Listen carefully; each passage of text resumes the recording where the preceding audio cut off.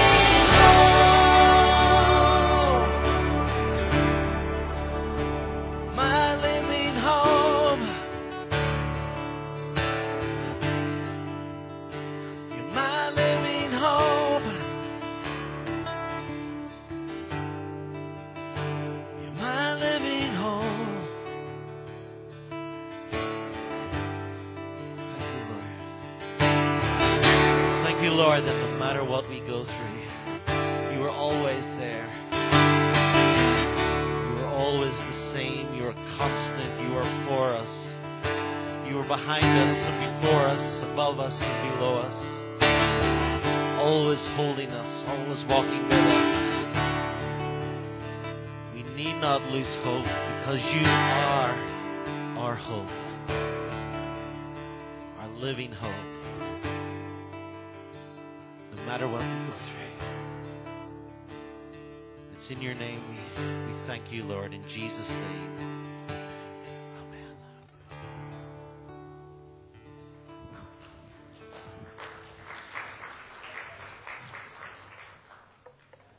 Other way.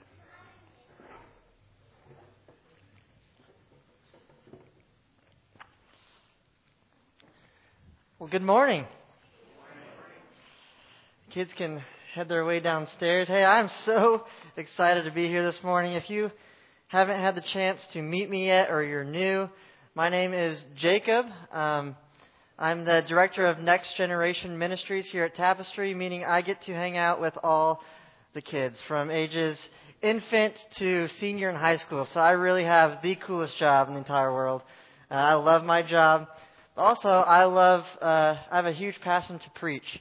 And so I'm super thankful that Phil opened this up for me, this opportunity this morning. And he was brave and he let me preach on whatever I wanted to. And so with that, I was inspired by this book in the Bible to preach on this idea of time. And that's what we're going to be diving into tomorrow or today. And really this idea of time, that timing matters as a Christian. Timing matters. So we all have 24 hours in a day. Most of us wouldn't argue that. 24 hours in a day. And the truth is that we can't buy time. We can't create time. We can't make time. We can either spend time or waste time. See, timing is everything.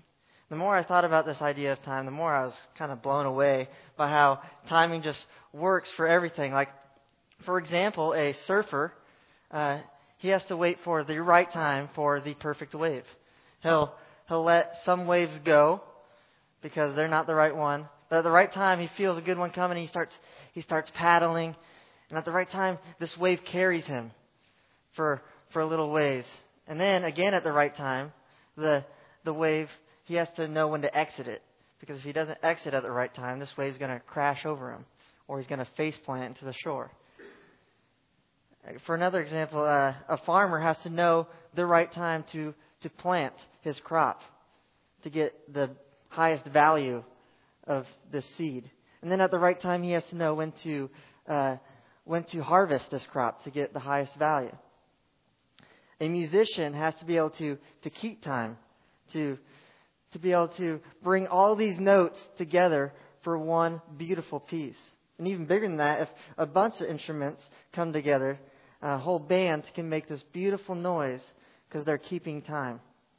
Actually, I'm quite the musician myself. I played the trombone for 8 years in high school. Yeah. No, I was awful.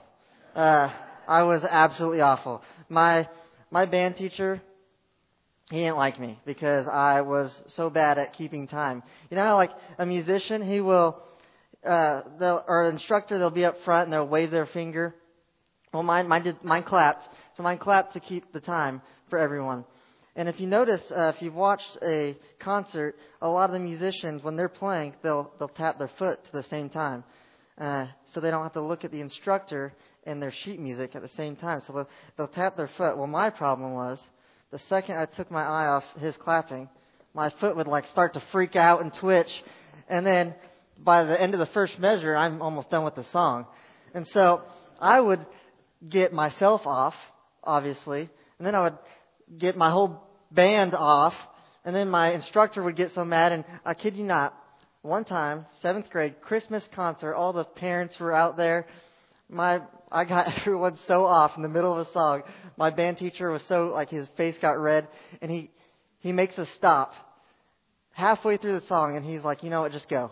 Like, he just kept going on with the concert, had us exit because of I just threw everything off because I wasn't good at time.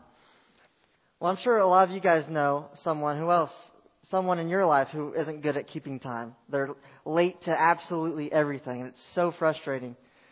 Some people are already pointing. I can see, yes, pointing. Maybe you're the person who is bad at time. Well, in college, my first couple of years of college, I ran cross country, and I had this roommate. Actually, we had separate rooms, but we shared the living room. It was like an apartment style. We were on the cross country team together, and that weekend we were going to Muskegon, Michigan to run a race. So we had quite the traveling, and I get on the bus that morning, and my coach was like, "Hey, where's so-and-so?" I'm like, "Well, I don't know. He's not my responsibility." Well, of course, I had to go retrieve him. And so I go to the room. The lights are off. There's no sign of movement. And I go knock on his door. I was like, "Hey, dude, it's time to go. You're going to miss the bus." Kept knocking like, you're not going to be able to run the race. And I hear him like fly out of his bunk bed, and he swings open the door, and he's like, "Yo, I overslept." And I'm like, "No kidding. We're like on the bus. Team's ready to go. You're like 20 minutes late." And he's like, "I haven't even packed my bags yet." I'm like, "Okay, well, that's your deal. We're leaving." So I get in the bus, and my coach, I'm like, "Hey, he's coming. He's packing his bags." He's like, "You know what? We've waited long enough. We're going to have someone else run in his place. We're leaving." So we go to Muskegon, Michigan. We all ran our best times.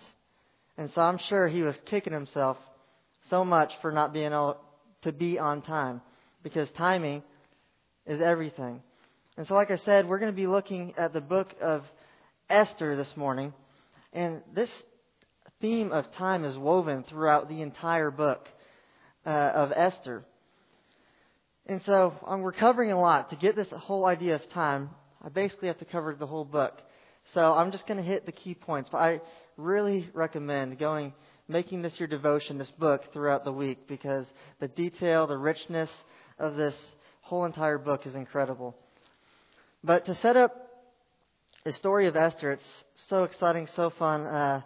It's a story of a Jewish community living in exile in the Persian capital. And right away, we're introduced to this the king of Persia, who is a complete drunk. And not only that, he's a pushover. Anyone could talk him into doing anything. So these aren't great qualities of a king. And we're introduced to him in chapter 1, where he's having a 7-day party to show how great he is. 7-day party. Ain't no party like a Persian party. 7 days. And so by the 7th day, he's very drunk. And he goes and he has people bring him his wife because he wants to show off her beauty to his friends. And so people go get her, and she is bold, and she goes, "No." Like, she just sits straight up, says, "No, I'm not going." Well, this makes him mad, of course, to tell the king that. And so he gets rid of her, and he's needing a new queen. And so what does he do? He has this huge beauty pageant, basically, in the entire community to see who will be his next queen. The person that wins will be the next queen. Well, that's when we're introduced to Esther, one of the main characters, which is why the book is called Esther. And Esther is a Jewish girl, and she enters this pageant. But like I said, the Jewish people are in exile in this Persian community. And so she keeps her secret, or her identity a secret. She keeps it quiet and doesn't tell people her identity. Well, she enters this pageant and she wins out of everyone. She just so happens to win. So if this story is maybe sounding like a Disney movie, just like how every Disney movie plays out, trust me, it gets better. This is actually a true story. And then we're introduced to her cousin in Mordecai in the next chapter. And Mordecai is basically, he's her cousin, but he basically plays the father, the uncle role. He looks after Esther. And he just so happens to be in the right place at the right time. And he hears these two royal priests outside the palace, or royal guards outside the palace, plotting to kill the king. And so he tells Esther, the new queen, who tells the king.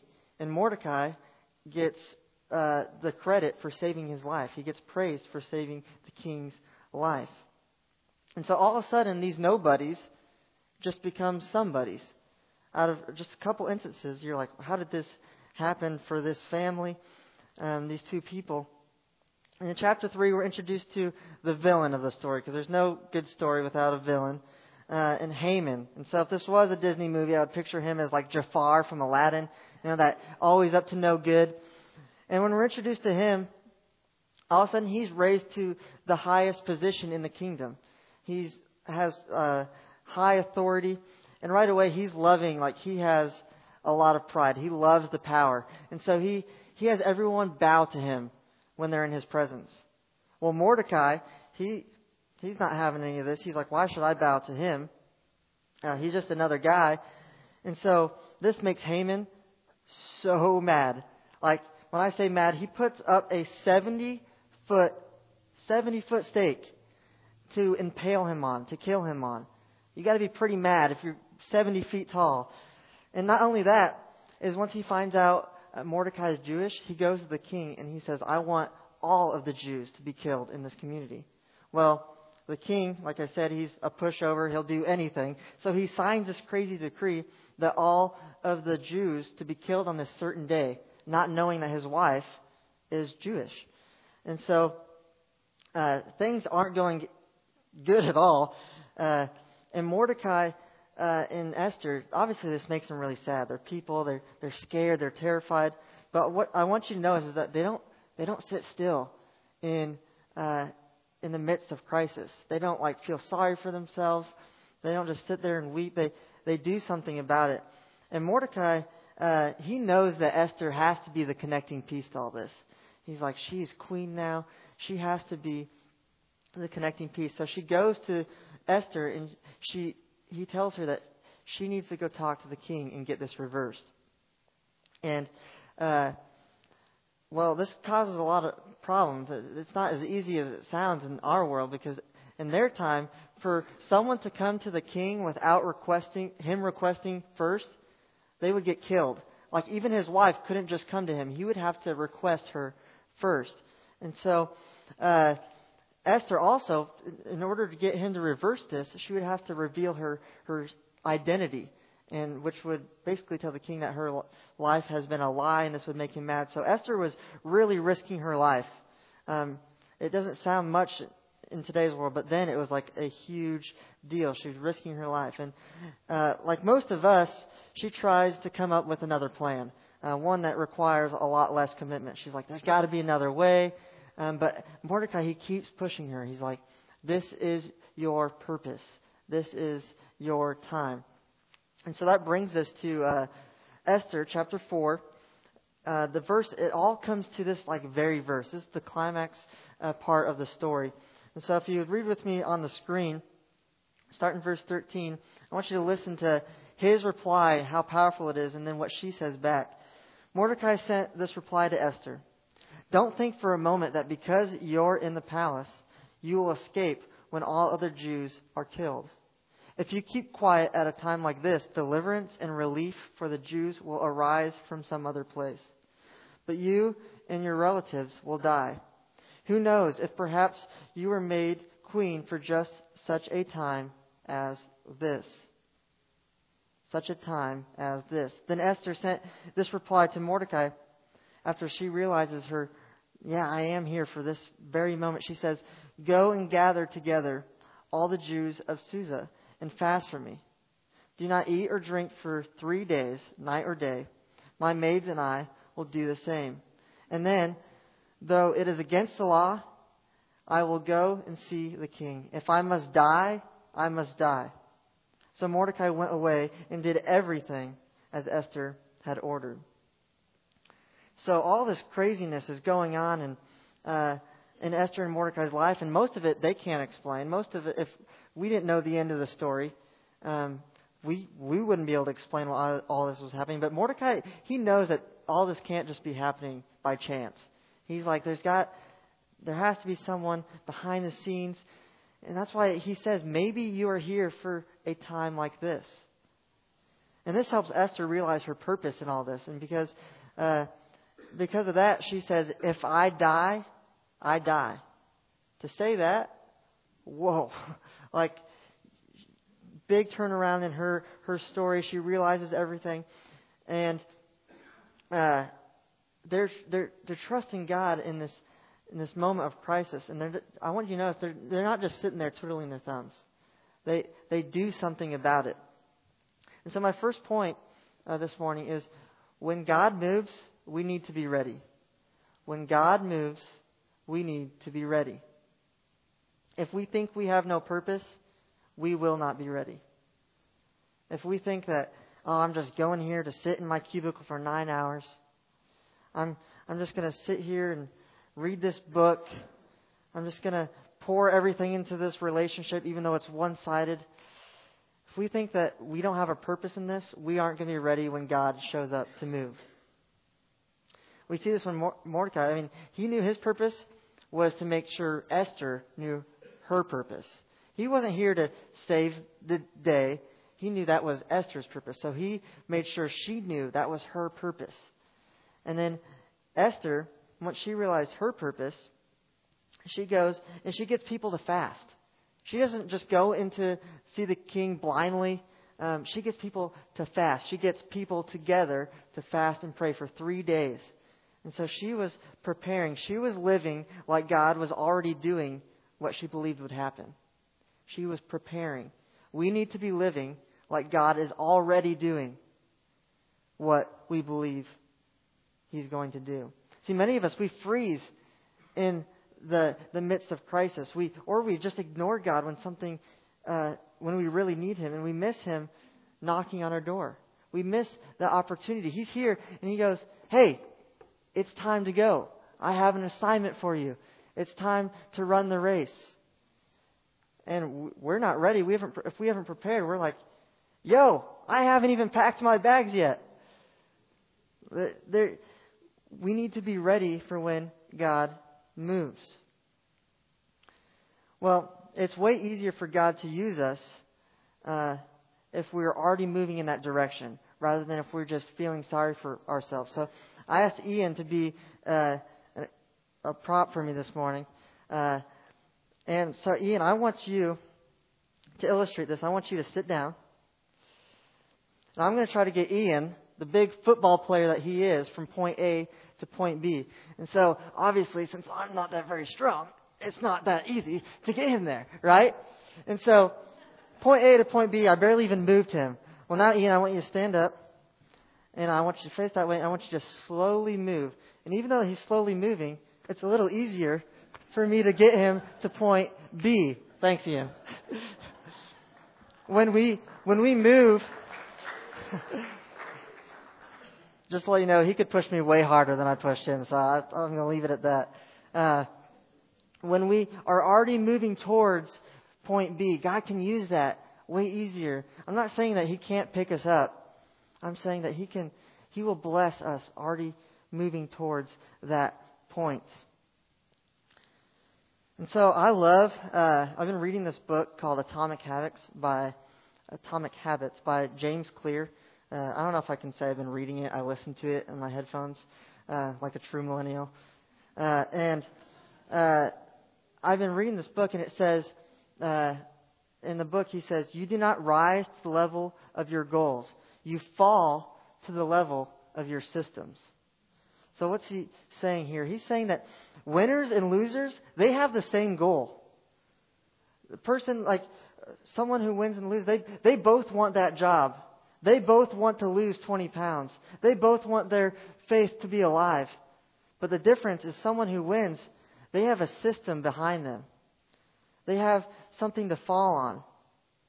And so I've always wanted to be strong for like ever. But until I'm not saying I'm strong, but I'm slowly getting there. But I got a gym membership. I got 4 days in a week that I know I'm going to be there. I've told people that are going to hold me accountable. I have a system that I'm going to fall back on. I don't know what your system is. It could look different. It could be getting a gym membership. It could be setting a specific place in your house to read your word to read the Bible so you don't get distracted. It could be joining a small group, getting that community, that circle that will hold you accountable. If we have a system, we will most likely be winners. We don't rise to the level of our goals, we fall to the level of our systems. And so, continuing, going back to the book of Esther, after that moment, she realizes her purpose. Things totally flip. Esther, she goes to the king, and then the king, all of a sudden, he realizes that he forgot about Mordecai saving his life. And so he tells Haman, hey, I need you to, Haman, obviously he hates Mordecai, I need you to bring Mordecai around on my royal horse and have everyone praise him. And so obviously that's not making him too happy. And then Esther tells the king all the evil things that Haman's been up to. And so the king has Haman, the villain, impaled on his very own stake that he made for Mordecai. And then the king allows Mordecai and Esther to make this decree where they can defend themselves when people try and kill them. And they actually go and triumph over the people that try and kill them. And then at the end of the story, we see that Mordecai, he's raised to that higher position over everyone where Haman was at. So my next point is, when God moves, He moves suddenly. When God moves, He moves suddenly. God is a slow, fast God. That may have confused some of you. God is a slow, fast God. What I mean is that throughout the Bible, we see that God's time isn't like our time. He has a different time. And I love this illustration that we get in Esther, because the first half of Esther, the first 4 chapters, there are those where I said at the beginning, I explained all those just coincidences that happen. That's 9 years. 9 years, those first 4 chapters. And now all that stuff I just explained, the turnaround moments, the last 4 chapters, the last half of Esther, that's 24 hours. 24 hours. God is a slow, fast God.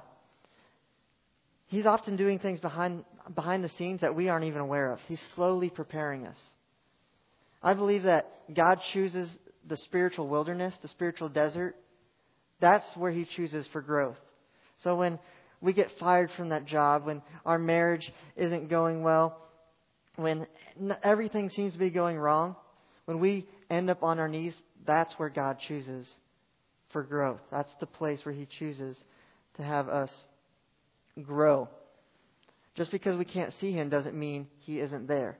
One of the coolest things about the book of Esther is that God's name isn't brought up once. Throughout the whole book, in the Bible, God's name isn't mentioned once. The only book in the Bible where God's name isn't even mentioned. Is that because He's not present?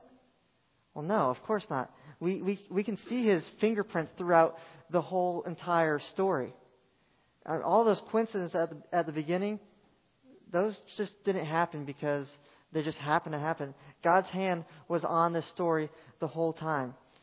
And so the point is, I think where Esther is trying, the book of Esther, when we read that, what it's trying to show us is how to deal with this invisibleness of God. Just because we can't trace God doesn't mean we can't trust God. Just because we can't see Him doesn't mean we can't trust Him. Just last week, Phil and I, we made some homemade ice cream for that ice cream event, which was super fun. And so I went over to Phil's house. He recruited me to help him out. And I've never made homemade ice cream before. But Phil, the amazing baker that we know and love, he taught me the ways, and I just followed his order. And I was amazed by this process because, I never bake, so this is all new to me. There's this big old pan, or whatever you call it, circle thing, and that's my language in the kitchen. Circle thing, and we put all the ingredients in there. We put sugar, we put peanut butter, we put raw eggs, we put bananas. I can't tell you all of our secret ingredients, but we put all this stuff in there, and then we we slowly stirred it and we heated it up and we stirred it, and it was a slow process. And then baking doesn't make sense to me, because once it's heated up, we put it in the fridge to cool it off for a couple hours. And so then we're waiting for a couple hours, just sitting and waiting.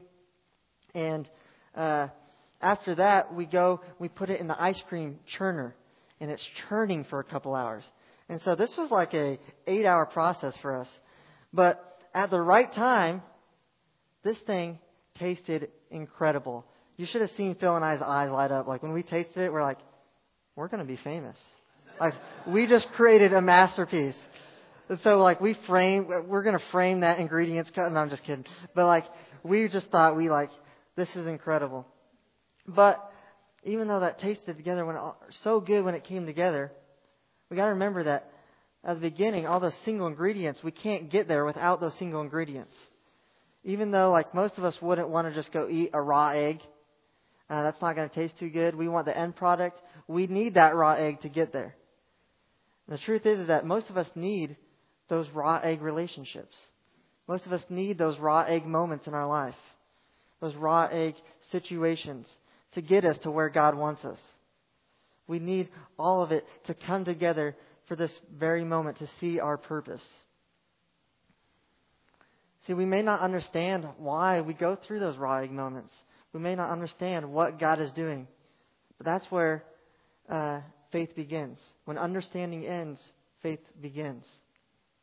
And so that brings me to my very last point as we begin to wrap up. It says, when God moves, He flips the script. When God moves, He flips the script. I want you to see, you may have caught on already by the turnaround in the story. I want you to see the ironic flipping here of the script. The book at the beginning and the end, they mirror each other. So if we could go to the next slide. In chapter 1, we see the king's greatness. We see these feasts for the king. And it's mirrored by chapter 9 at the end, Mordecai's feast and his greatness. In chapter 2, Esther and Mordecai, they save the king. And that's mirrored by the end when Esther and Mordecai save the Jews. And Haman, in chapter 3, he's elevated to this highest position in the palace. And that's mirrored by the end when Mordecai is elevated to that highest position. Haman plans to kill Mordecai, but at the end, the king executes Haman on that very place he intended for Mordecai. And it all funnels down to that very moment where Esther discovered her purpose. That very moment is where she realized that she needed to be ready when God knocked. She needed to move when God moved. She needed to be prepared so God could flip the script in her life. I hope you guys realize that this is just a glimpse of the gospel. Just a glimpse of the beautiful story that we get. See, when these things occurred, like all of this book's in the Old Testament, so all of this years of preparation for a Savior to come. This huge preparation. And then when the Savior does come and He's born, He's 30 years of Christ's life where He's preparing. He's growing. 30 years of preparation. And then at the right time, God calls Him to His purpose. And Jesus knew His purpose. And so He Almighty God, He gave Himself up to be beaten, to be put on this cross, nailed, to give His life for us. And just when the enemy, just when Satan thought he saw victory, God came in and flipped the script like no other. He rose Christ to new life so we could be risen to new life. So that same Spirit that rose Him from the dead on the third day now lives in us. You may not be able to see it, but that's where our faith starts. When we lose track of our understanding where things go, that's where we put our faith. So it's so important when God knocks that we need to be ready so He can flip the script. And so I want to pray for us as we close up today. Invite Gary and the team back up. And so you would pray with me and just be thinking about where God is calling you to set up your system, to start moving so God can move with you. And so if you pray with me.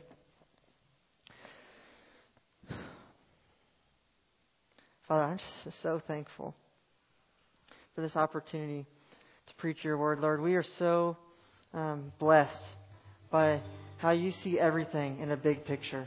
And we may lose understanding, Lord, but you see every detail. You know before we're even born where you want us to be. You know where our purpose is at, Lord. So I pray for the people in this room. I pray for every single person, for their heart as they walk into this room, Lord. Pray for the people that have gotten so caught up in routine, so caught up in just the worldly day-to-day life. Lord, I pray that you would help them realize their purpose, that they would set up a system, they would get on track back to your purpose. Father, I pray for the people who are just so drained this morning, Lord. They feel like they keep trying to get back up on their feet, Lord, and the second that they feel like they have a firm standing, Lord, they get knocked back down.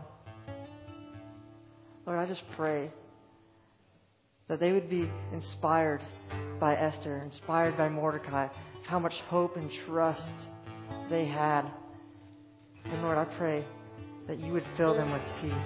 All the darkness that is surrounding them, all the darkness that is in their mind, Lord, I pray that you break those walls down, Lord.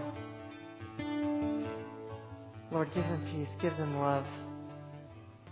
Lord, flip the script in our lives when you are ready. Lord, we thank you so much for what you have already done, what you're doing, and what you're going to do. And so we lift you up. In your name we pray. Amen.